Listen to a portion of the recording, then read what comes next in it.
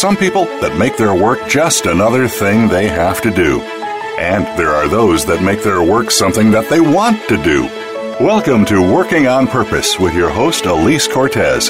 In our program, we provide guidance and inspiration from those people who have found deeper meaning and personal connection to their work life.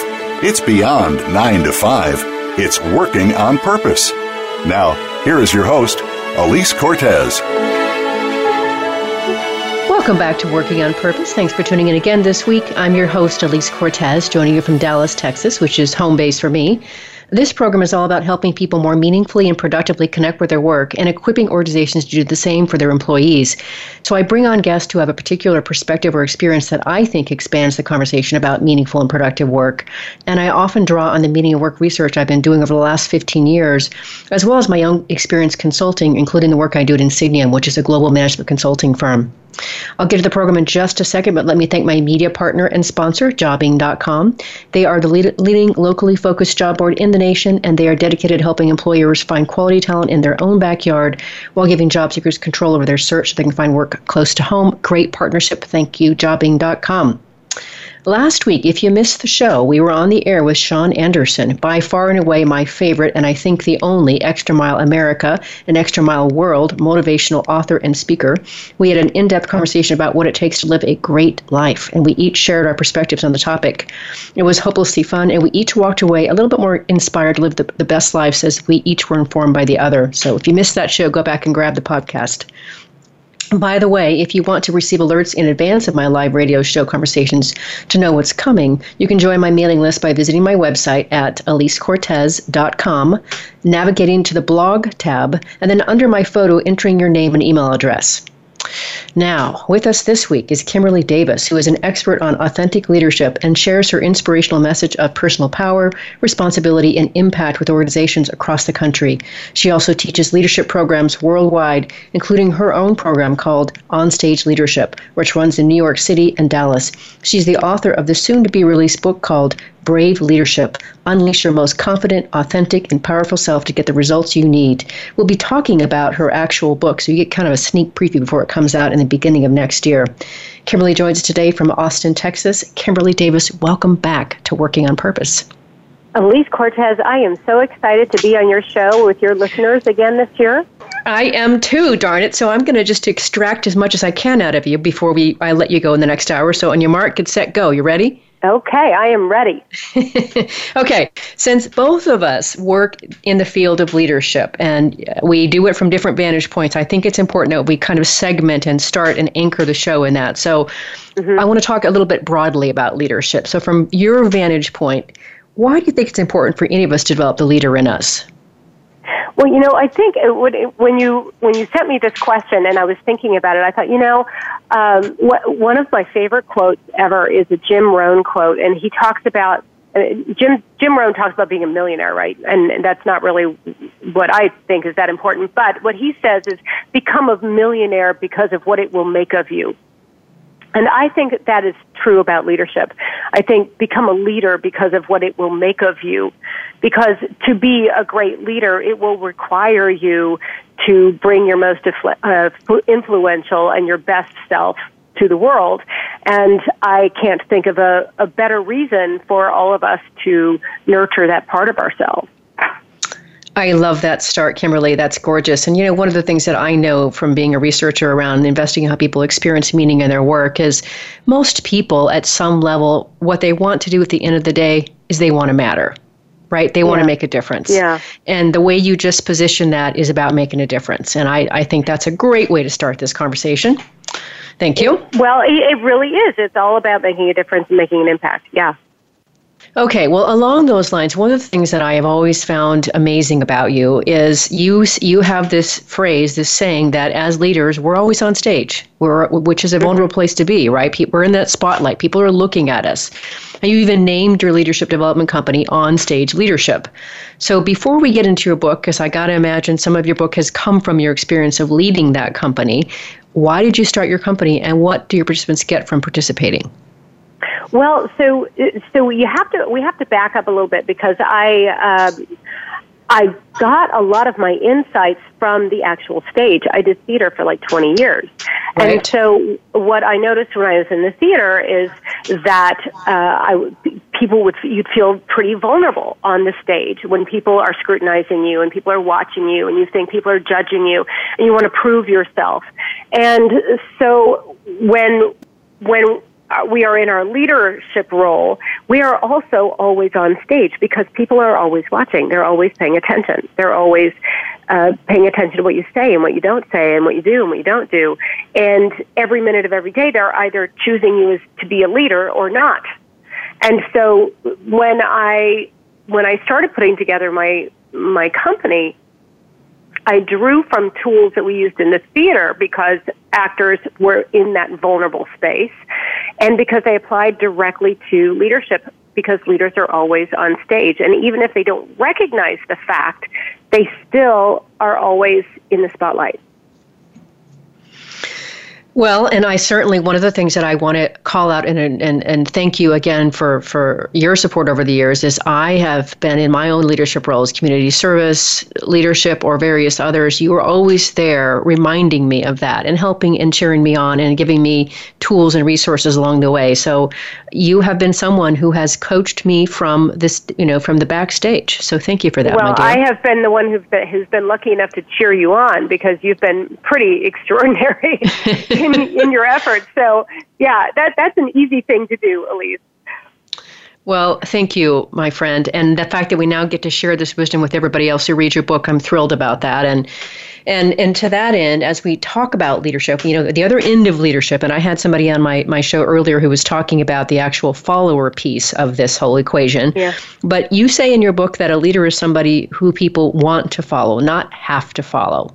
Will you say more about that? Yeah. So some of what defines leadership today, or what I feel defines leadership today, is the environment that we're in. And so what is needed from a leader today is so different than it was 10, 15 years ago because it's a different world than it was 10 to 15 years ago. 10 to 15 years ago, there was something called security in the workforce, right? You could get a job out of college and you would stay at the same job for your entire career and retire with your gold watch and your pension and all would be great. But, there is no such thing as security in the workforce anymore. And now in the workplace is moving faster than ever. There's more uncertainty than there's ever been before. It's volatile. Things are very ambiguous. There's actually... The HR world has a acronym that they like to use, which I think is pretty great. They call it the VUCA environment for volatile, uncertain, complex, and ambiguous. So it's this VUCA environment that has really shifted what we need from leaders, because in the past, a leader could pretty much just use command and control. They could say, do this or heads are going to roll. But nowadays, if you were to try that in the workforce, and, I'd be foolish to say that it isn't happening in the workforce today, but it doesn't work successfully. Nowadays, if you try command and control when people don't feel safe, what are they going to do? They're going to stop participating. They're going to stop putting themselves out there. They're not going to call out when they see a problem. They're not going to bring their best because they're going to do everything they can to just stay off the radar so they can stay safe, right? Mm-hmm. Right. So, and if you apply command and control to all of the different emotions that are playing out in the workforce, it just doesn't give you the results that you need. So when you counter that to what will give you the results that you need, you really need to harness the emotional energy in a positive way in the workforce. And I think of that as choice. People choose to follow you, not have to follow you. You don't get a paycheck exchange. You get their want, their heart. They're going to give you the best that they have to give. If you don't have access to their want, all you're going to get is a warm body there to collect a paycheck, put in their hours.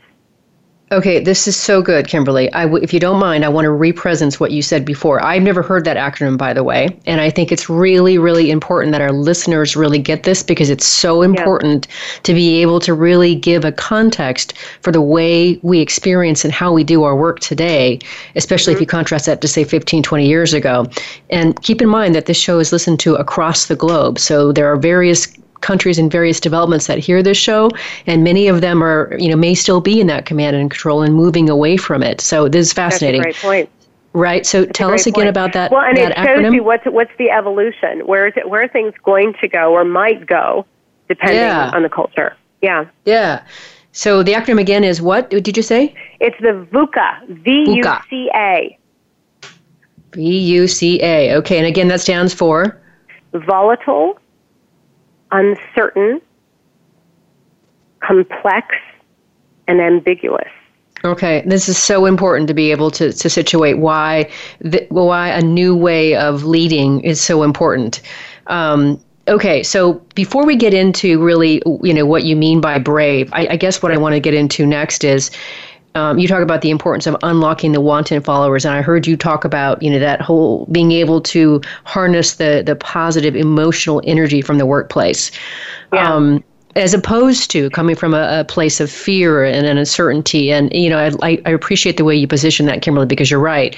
When we go into a place of fear, we generally kind of cower into the corner, usually, right? That's how many of us will respond when we're afraid. Yeah, exactly. Hey, Elise, have I ever shared with you, there's this great metaphor that Dan and Chip Heath use in their book, Switch. No, I've not heard it. Hit us. Change his heart. Yeah, it's a fantastic metaphor. And so in their book, Switch, they compare our emotions to that of a 3-ton elephant, right? And they compare our logic to the little guy who's perched on top of the elephant, the elephant rider. Now, when the elephant and the elephant rider want to go in the same direction, everything is cool, right? All right, so got it. What happens when the elephant wants to go in a different direction than the rider? Who's going to win? I think the elephant's going to win. The elephant every time, right? Exactly, elephant every time. But the funny thing is in our workplace we say, leave your emotions at the door. There's no room for emotions here. But the truth is if you're not paying attention to the emotion in the workforce, it's like the elephant, it's going to run right over you. It's going to make a big mess. It's the big problem if you don't deal with it. And so and I'm not suggesting that it's all about the elephant. We've got to find a healthy alignment between our emotions and our logic. You've got to have a very healthy respect for the fact that this is what's showing up in our workforce.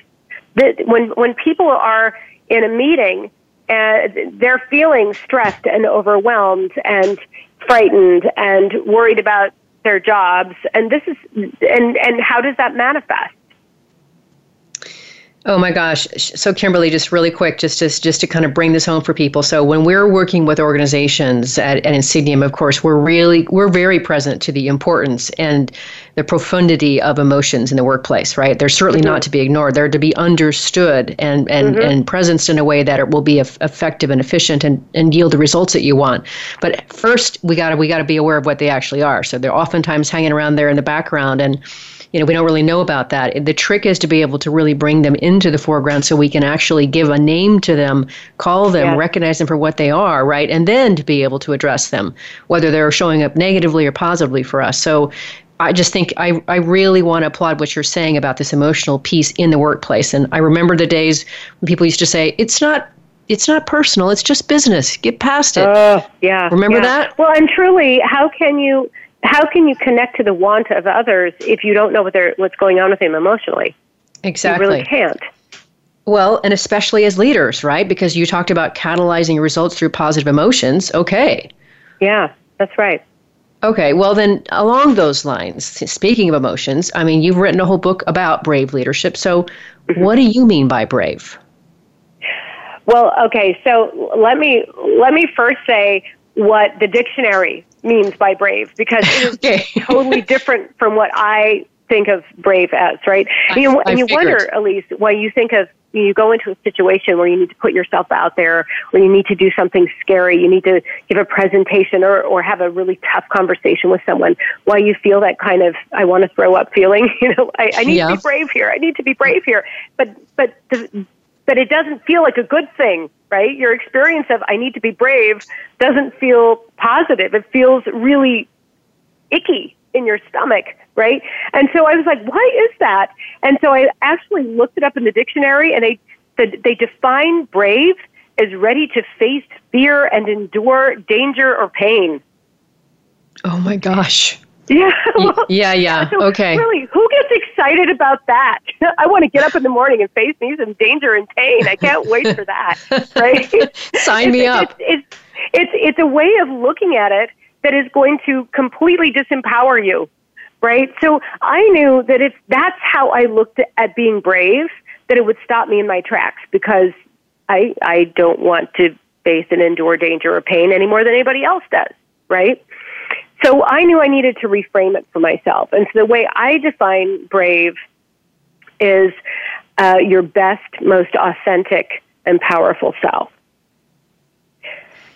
And it's a lot more complex than it sounds, right at first, because when I think about my best self, right? My best self is not someone who's disrespectful or unkind. My best self is not someone who's blaming others or showing contempt. My best self is more patient, more curious, caring, positive, constructive, probably articulate, definitely more hopeful than otherwise, right? If brave is anchored in your best self, it forces you to take responsibility for yourself. What I so appreciate about what you're saying. So go ahead, Kimberly. Something else? Go ahead. Yeah, no. Go ahead. Well, what I was going to put that into the context, I literally, just before getting on the air with you, finished a coaching call with one of our clients, and she's really also, she is an executive leader, and she wants to continue developing her persona, her message, and she really understands the importance of being able to develop, that inspirational, motivational aspect of who she is as a leader, to be able to bring people along and make them want to come with her on the journey. And so when I hear you talk about this whole notion of brave leadership, what I hear is like a reaching through to be able to grab people, to grab them along the journey with you. That's what Absolutely. I hear when you talk. Because connecting to their want is a byproduct, right? If I can bring my brave self, my best, most authentic and powerful self, the byproduct of that is they want to follow. The byproduct of that is they want to engage. They want to give their best. They want to be a part of whatever it is I'm doing. They want to listen, right? But it's a byproduct. You go after, I want people to listen to me, and you're not going to show up in a way that they actually want to listen to you, right? Right? But if you show up as your best, most authentic and powerful self, the byproduct is that they will want to listen to you. Mm-hmm. And isn't it amazing? And here's what's really great about that, and perfect time because we're just about to go for a break here. But what's great about that, Kimberly, is that when I think about like the best times when I've ever been in front of a group and I wanted them to come with me, I know they're with me by how they're looking at me, right? There's an energy exchange that happens, right? And I think that's what you're describing. And then you mentioned, the byproduct piece of that, then you've hit it. But that connection of the eyeballs and the heartbeat that goes with it, I think is what you're talking about. Yes, absolutely. It's the heartbeat. When you said the heartbeat, it's all emotion. It's all elephant. Want lives in the heart. I mean, you can logic your way out of it, but if you don't want it, you can't fake it. Right? No one can fake want. I love that. And what a perfect way to take us into the break. So hopefully we'll get folks still wanting more. I'm Elise Cortez, your host. We've on the air with Kimberly Davis, who is the founder of OnStage Leadership, who also gave a TEDx talk called What It Means to Be Brave. She's the author of Brave Leadership, Unleash Your Most Confident, Authentic, and Powerful Self to Get the Results You Need, which is endorsed by Dan Pink. We've been talking a bit about what it means to be brave and why this is important in today's workplace. After the break, we're going to get into what gets in the way of being brave. Stay with us.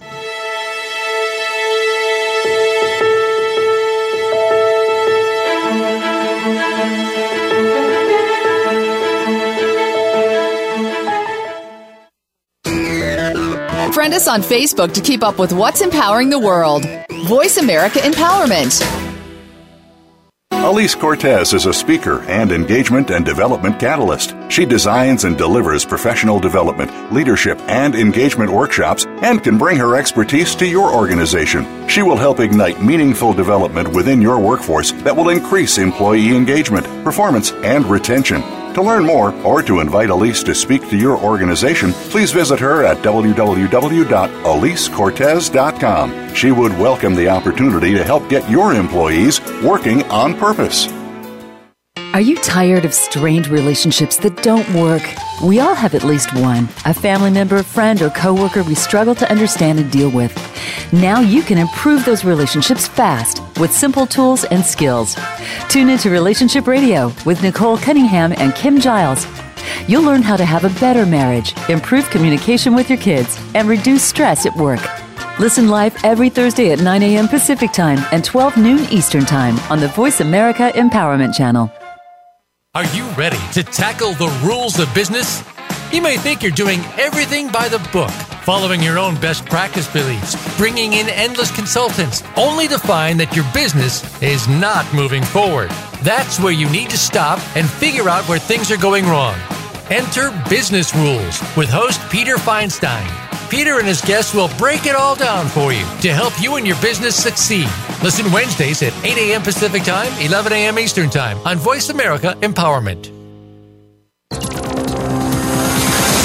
It's your world. Motivate, change, succeed. VoiceAmericaEmpowerment.com.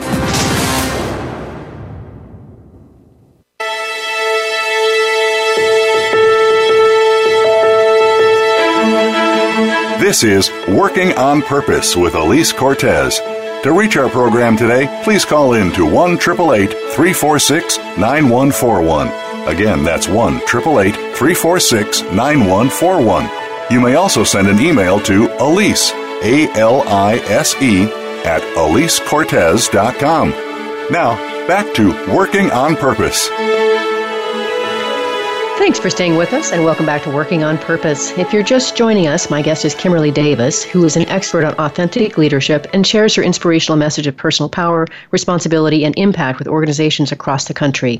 She also teaches leadership programs worldwide, including her program called On Stage Leadership, which runs in New York City and Dallas. She's the author of the soon-to-be-released book called Brave Leadership: Unleash Your Most Confident, Authentic, and Powerful Self to Get the Results You Need.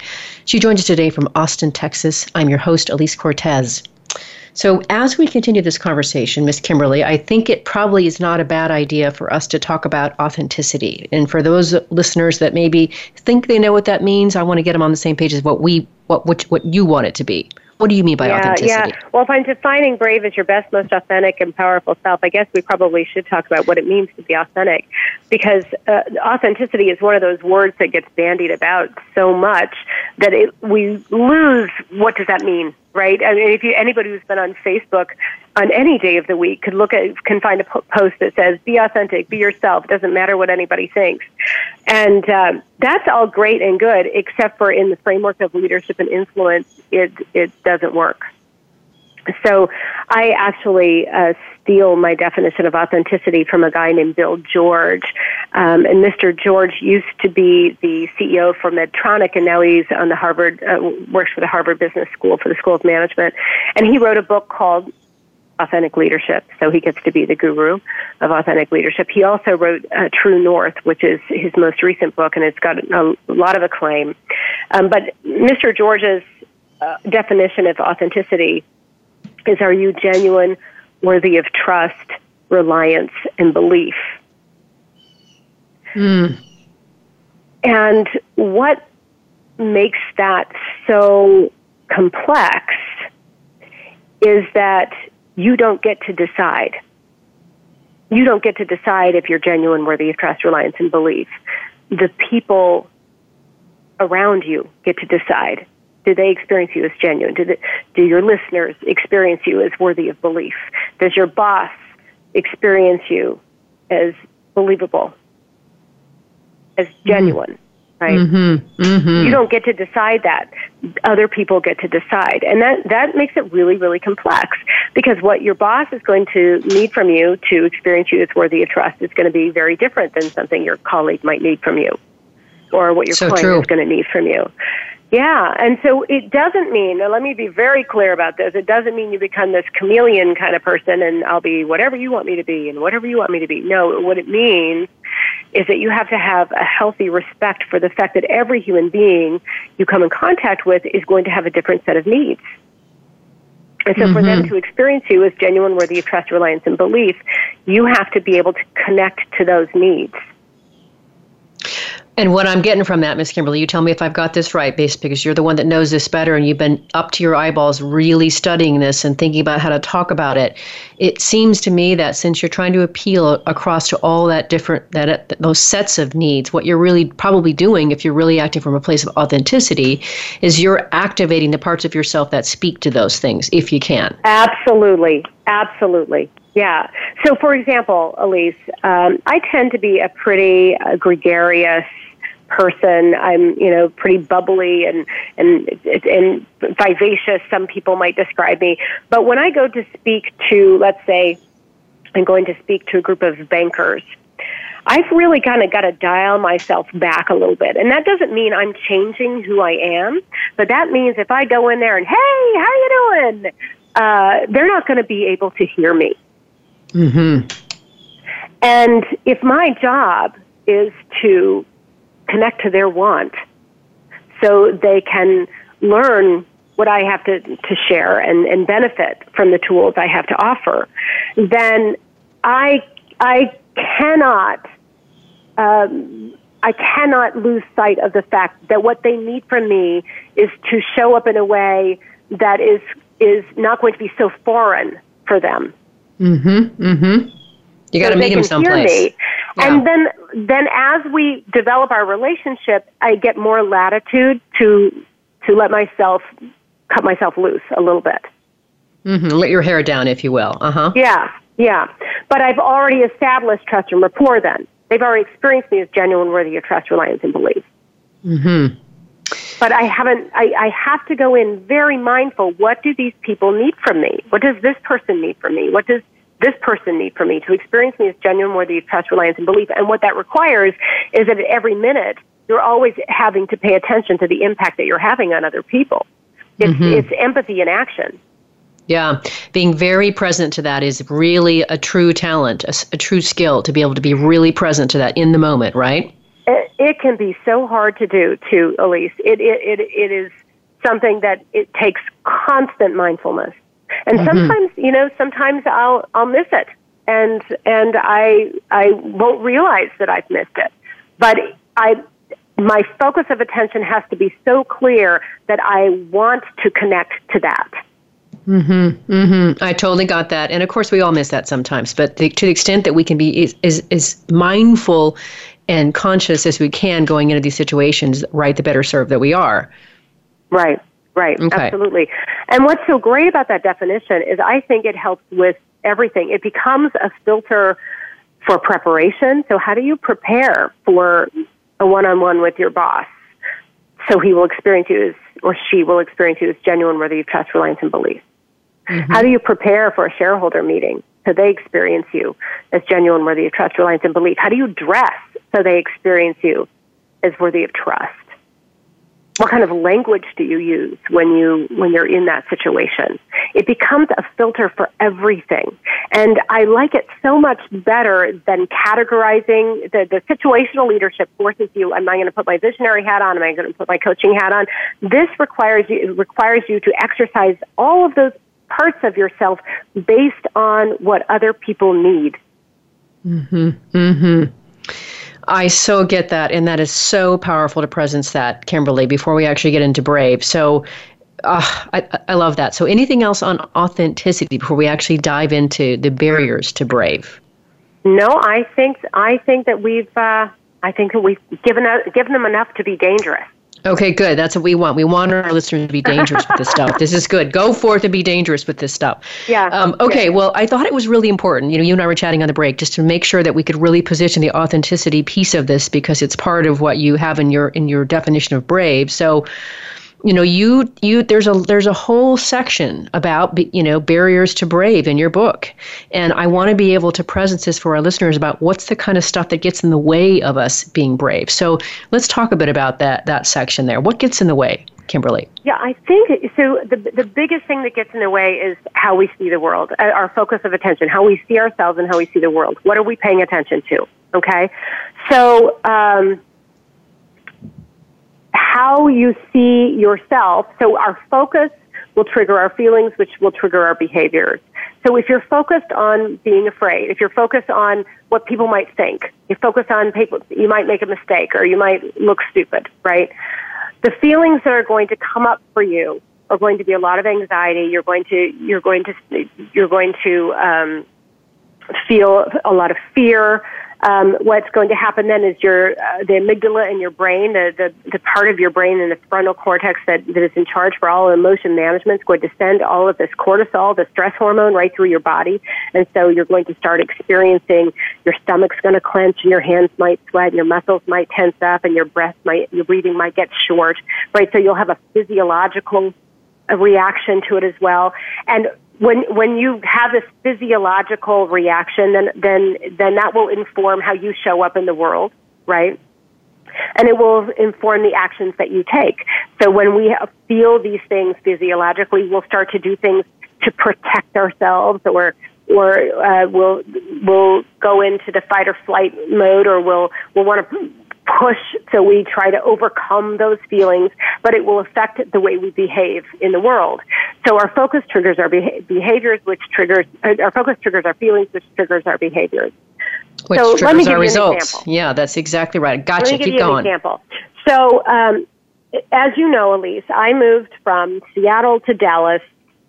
Gosh, I want to say it was about a little over 10 years ago. So I moved from Seattle to Dallas 10 years ago. Seattle, Dallas, very, very different cities, as you know, because you've lived in both cities, right? Yes, I have. Same so trick. When I first moved to Dallas, nothing personal, my friends in Dallas, but I hated Dallas.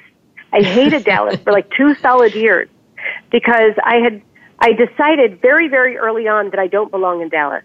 Right, so I would go to the grocery store. Now Seattle is like this really casual culture. You could wear fleece to a 5-star restaurant, right?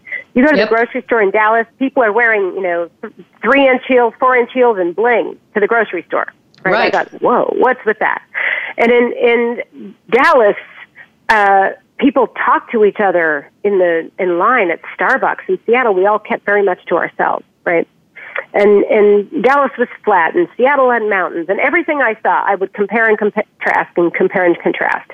Dallas was this, Seattle was that, and I reconfirmed I don't belong in Dallas, right? And telling myself I don't belong in Dallas, everything I saw, every situation I found myself in reconfirmed that, because that's where my focus of attention was. That I was looking for reasons to prove myself right that I don't belong in Dallas. Well, like 2 years into living in Dallas, and I have no recollection of what happened, but there was some kind of triggering event in my life 2 years later that all of a sudden I went, oh my gosh, I love Dallas. Dallas is the best place on the planet.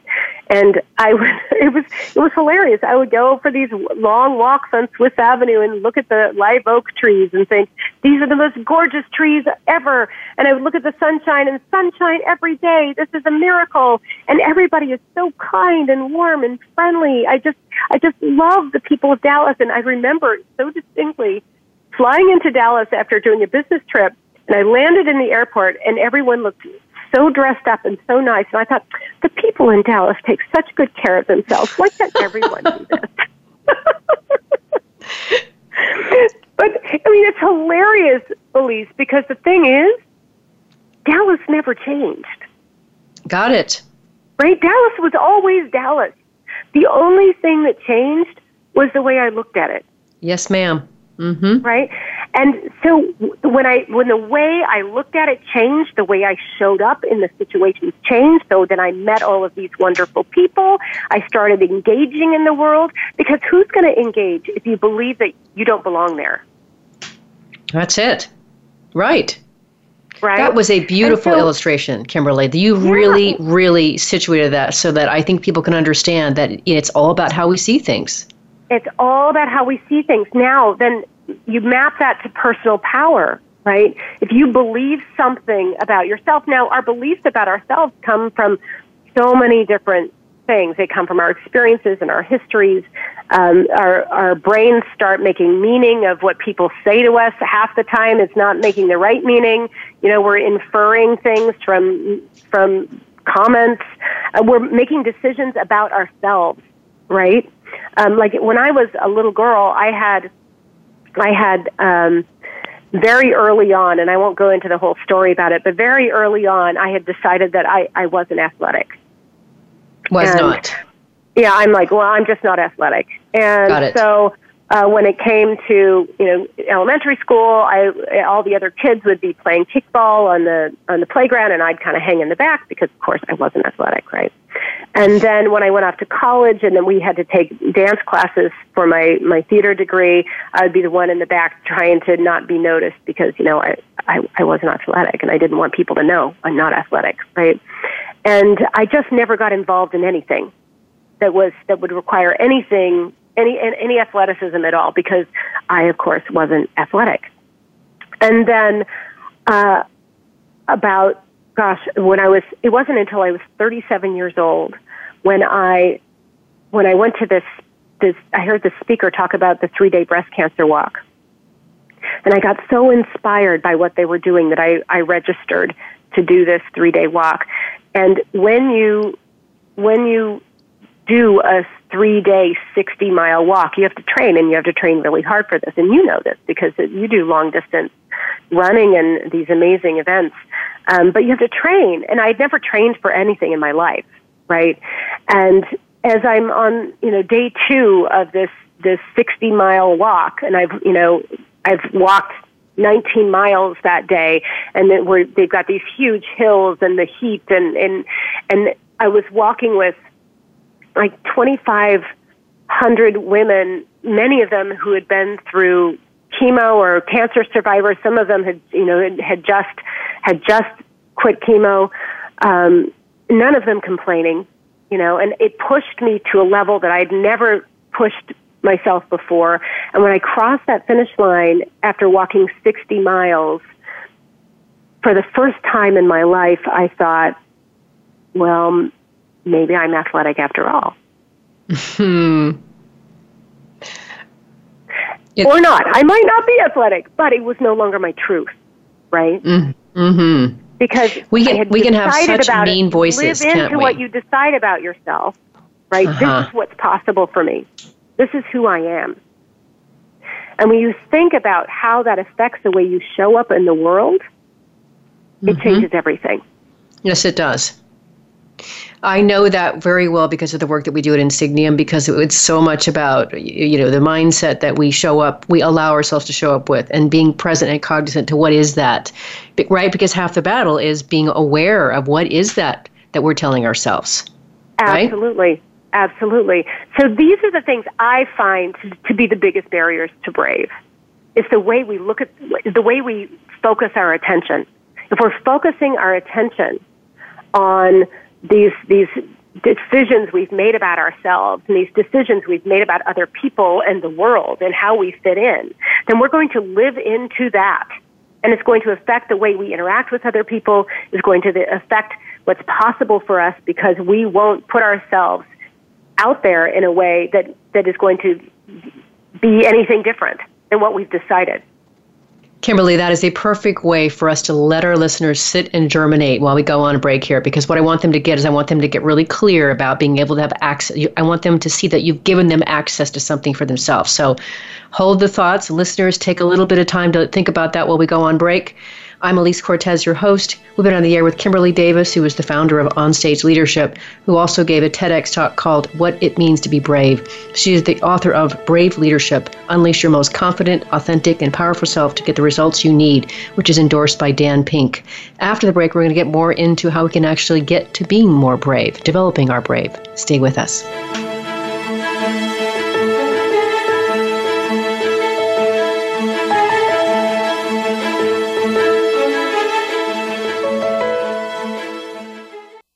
Follow us on Twitter for more great ideas at Voice America Empowerment. Elise Cortez is a speaker and engagement and development catalyst. She designs and delivers professional development, leadership, and engagement workshops and can bring her expertise to your organization. She will help ignite meaningful development within your workforce that will increase employee engagement, performance, and retention. To learn more or to invite Elise to speak to your organization, please visit her at www.elisecortez.com. She would welcome the opportunity to help get your employees working on purpose. We all have unique experiences and outlooks when it comes to leadership and team building, yet sometimes we clash, even when trying to achieve the exact same goals. Check out Unleash Your Inner Goldilocks, How to Get It Just Right. Your host is Dr. Cass Henry. A shared journey equals success, and every human interaction has the power to achieve this success by working together. Tune in every Thursday at 4 p.m. Eastern Time and 1 p.m. Pacific Time on the Voice America Empowerment Channel. The human body has different levels of interaction and communications, both at an energetic and informational level. Understand the healing potential and the intelligence hidden within these communications when you tune in to Human Potential and Life Force with Dr. Sun. Are health conditions preventing you from achieving effective potential? Can Life Force, also known as Qi, help your quality of life, relationships, and creativity? Find the answers every Thursday at 11 a.m. Pacific Time, 2 p.m. Eastern Time on the Voice America Empowerment Channel. Think you've seen everything there is to see in online television? Let us surprise you. Visit voiceamerica.tv today for sports, health, business, and more on demand 24/7.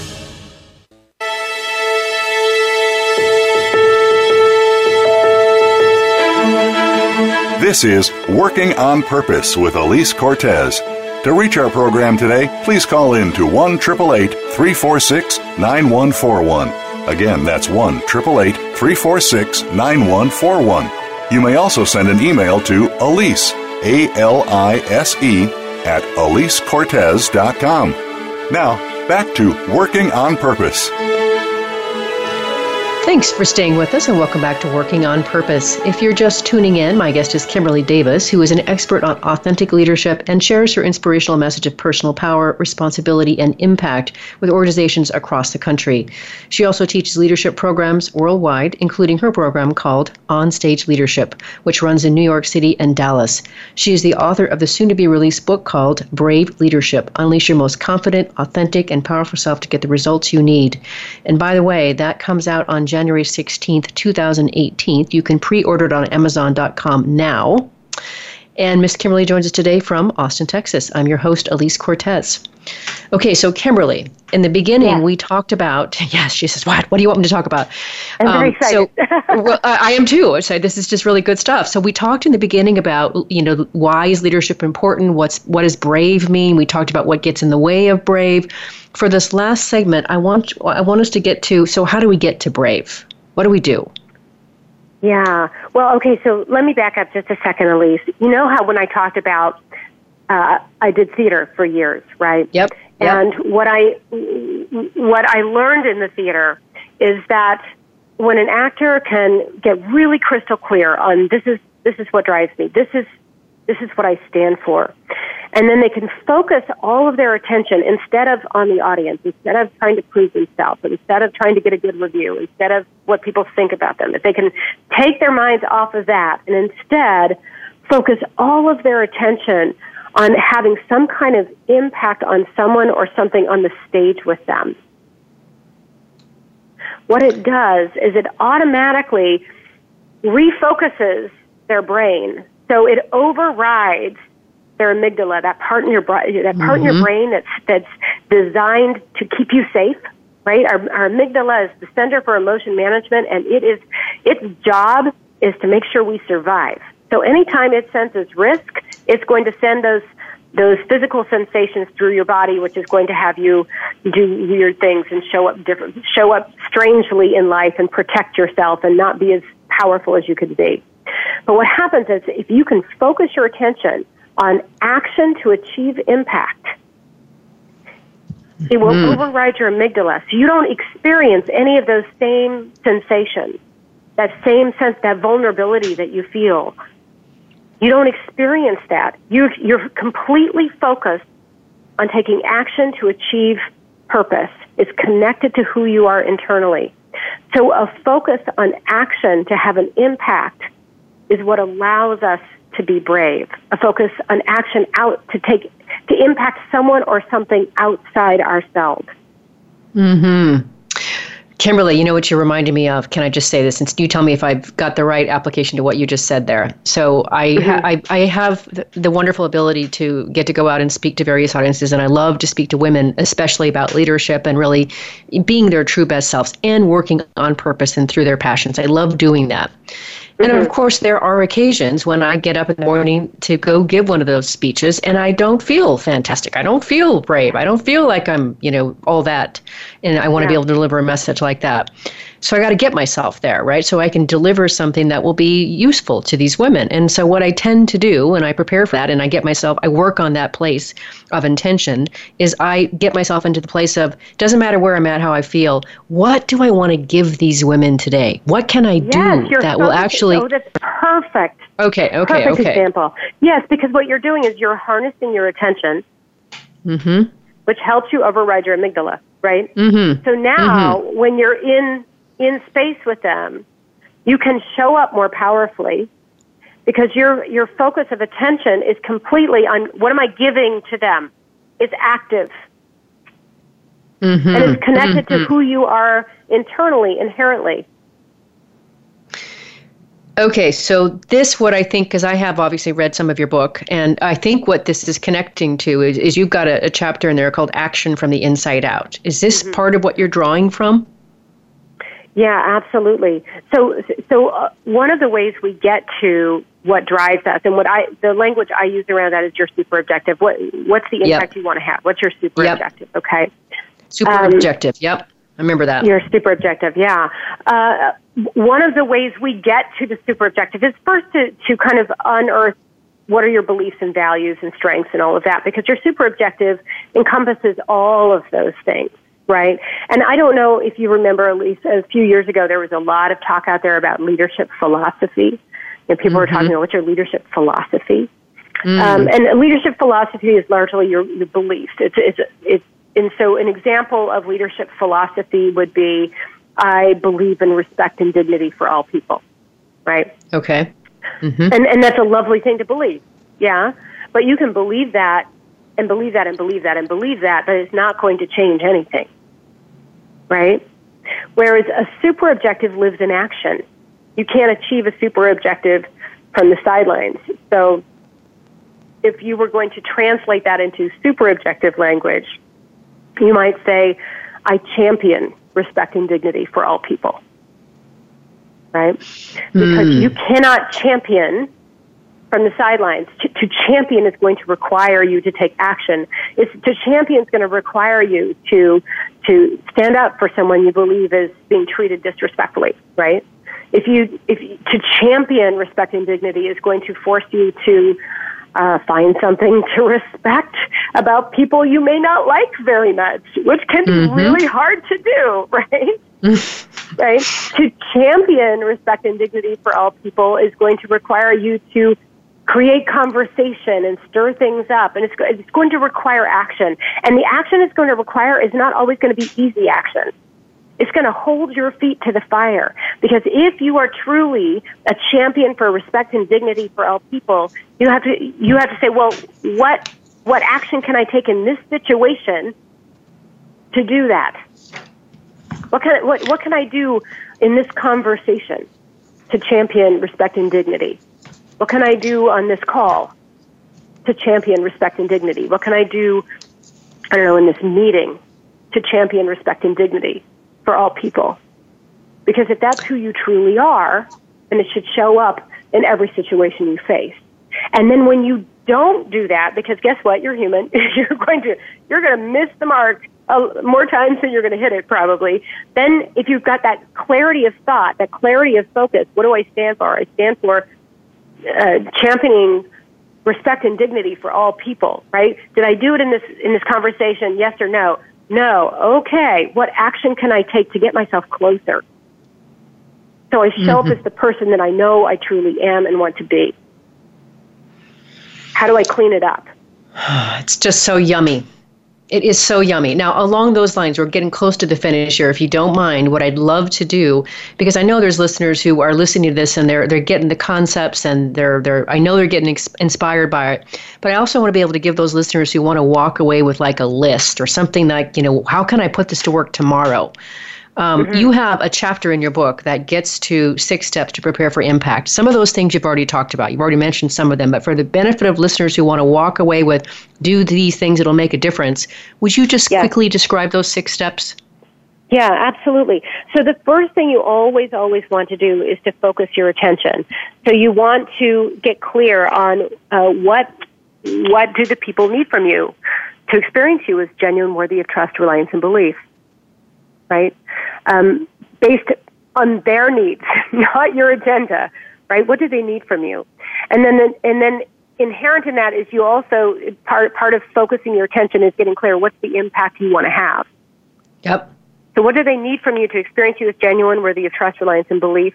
What's the impact you want to have? If you can focus your attention on that and make sure your actions are in alignment with that, the byproduct is you will connect to their want. Mm-hmm. Okay. Right?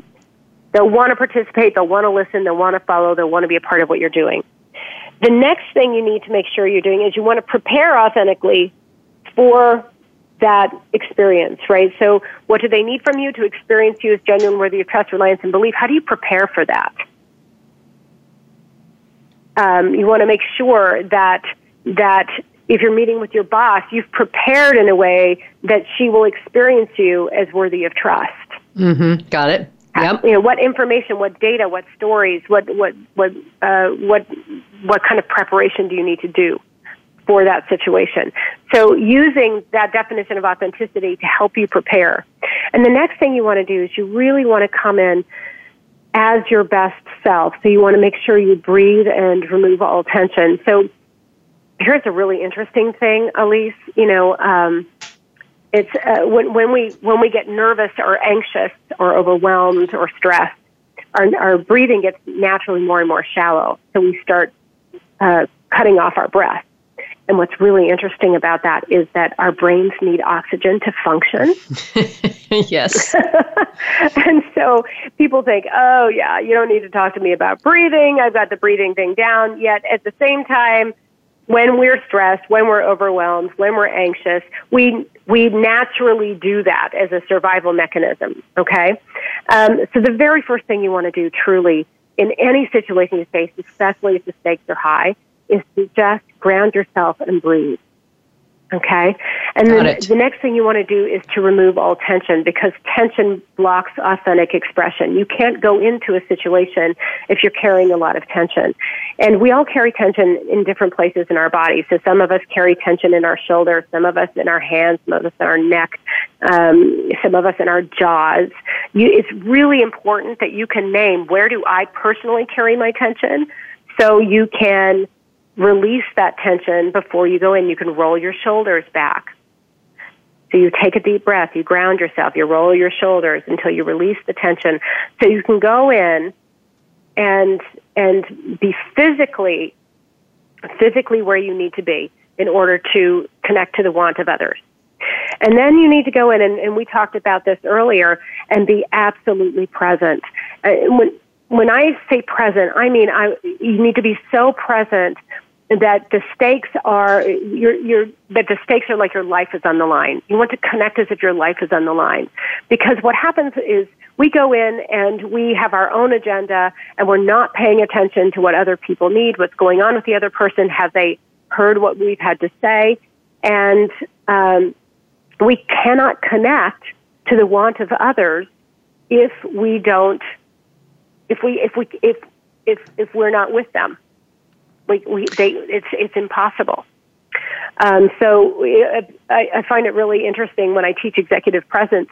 The very first thing I say is that presence requires you to be present, and it's even in the definition of presence. So people think presence is all about charisma. Presence is actually all about being absolutely mentally in the here and now with the people you're with. And that is one of the hardest things to do in the workplace today, because there's so much going on because of the VUCA environment, right?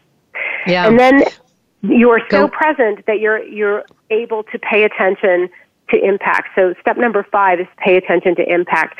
If you go in and you say, well, what is the impact I want to have? I want to champion respect and dignity for all people. Well, did I have that impact? Yes or no?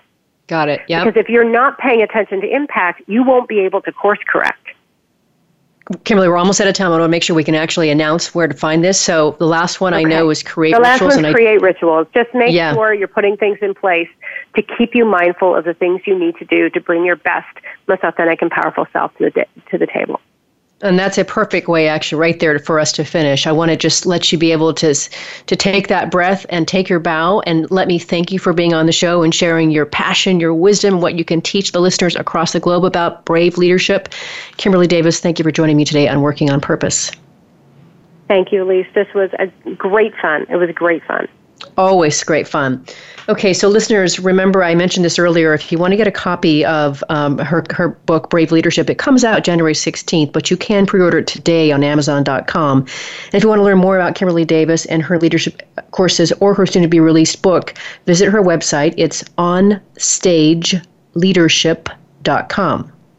Now, next week, we will be on the air with the founder and fireball of Acola Project. Her name is Brittany Merrill Underwood. We'll be talking about the work she and her team are doing to empower women across the globe to transform families by addressing poverty through her nonprofit organization based here in Dallas. She was alerted to me by one of my students at Southern Methodist University when I talked about purpose and passion in the classroom as I kicked it off. One of the students put her hand up in the back. She said, "Oh, I've got someone you've got to talk with." So that is who I'll be sharing with you on the show next week. So join us then. Remember that work is 1/3 of our lives, so let's work on purpose.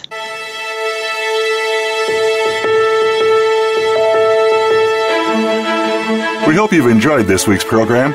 Be sure to tune in to Working on Purpose, featuring your host, Elise Cortez, every Wednesday at 6 p.m. Eastern Time, 3 p.m. Pacific Time on the Voice America Empowerment Channel.